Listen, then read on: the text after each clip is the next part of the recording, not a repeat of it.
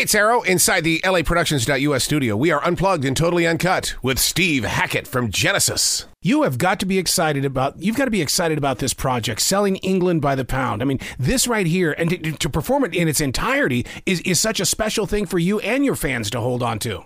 Yeah, I've been playing this show in Europe. We just did 18 countries in 7 weeks, and it's been going down a storm all over again, which is heartwarming because the band does a great version of this stuff. Do you think the reason why fans keep coming and keep digging deeper into your history is because you've had this incredible way of inviting people into your exploration?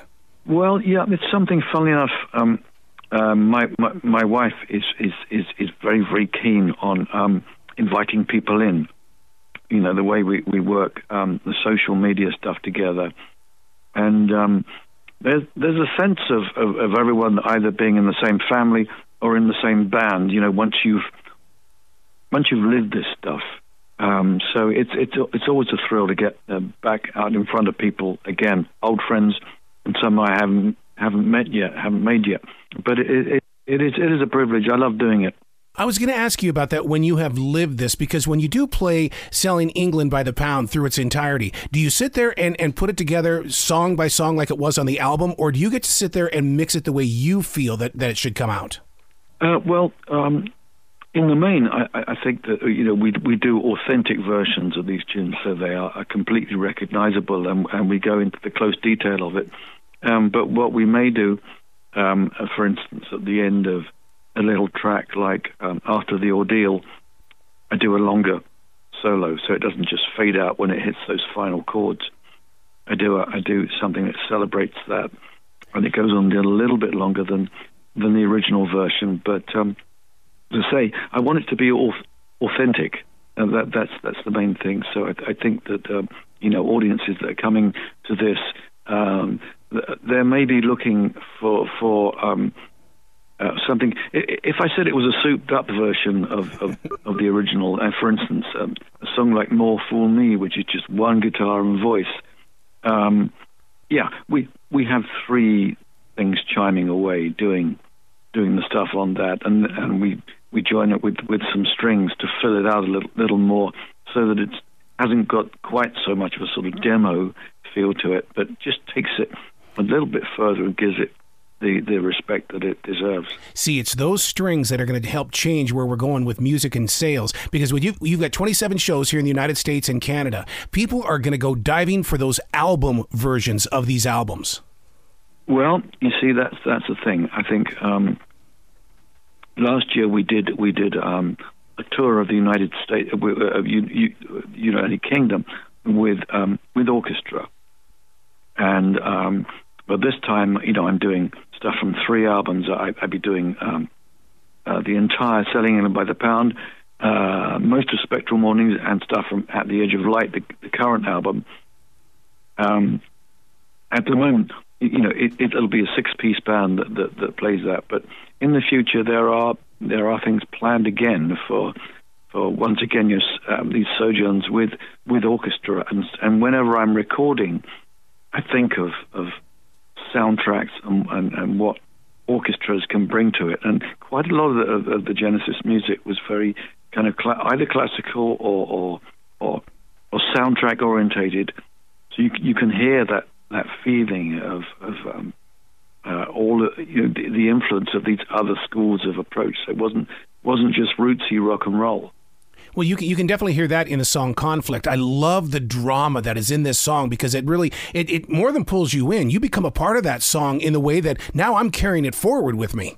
Well, I'm glad you like that one. Yeah, that from At the Edge of Light, it has lots of orchestral moments on it.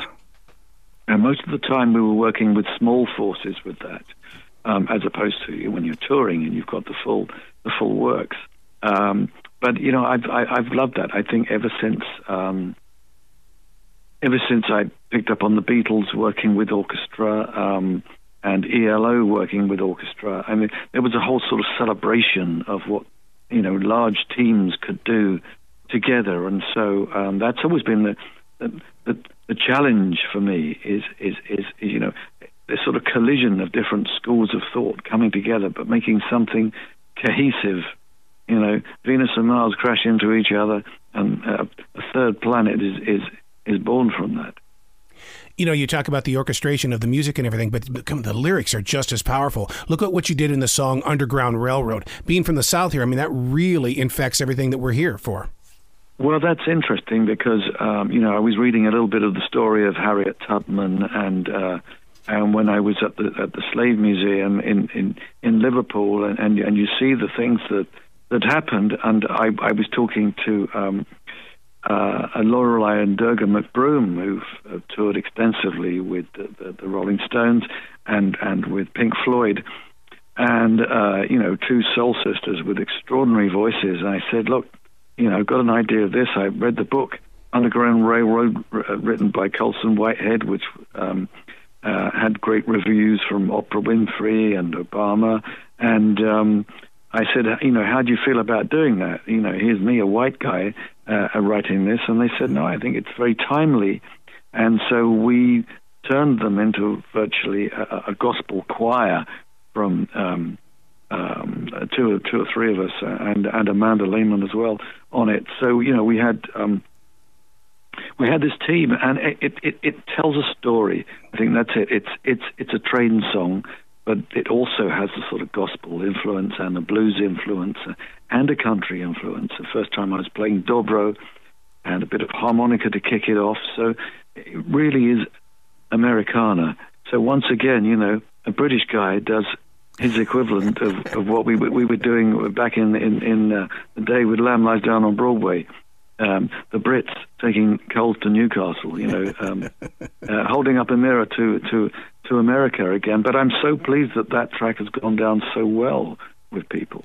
Is there a side of your creative personality that is going to one day create that rock opera so that we can be walking down Broadway and there you are on the inside with that gigantic orchestra?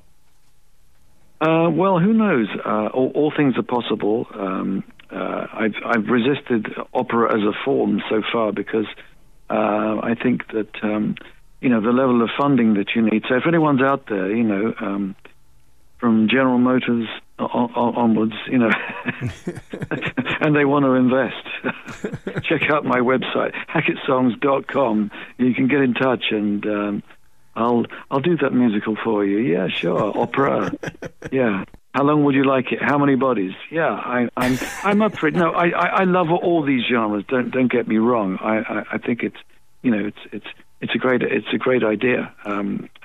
Meanwhile, you know, I'm a guy who's on tour with his band, and you know, have guitar will travel is an important thing to me as well. Every time that I hear your music, I have to sit there, I get in an argument with myself because I go, this is the blues. No, this is jazz. It's almost like I want to put a label on it, but I can't do that. No, this is Steve. This is who Steve is. This is how he explores.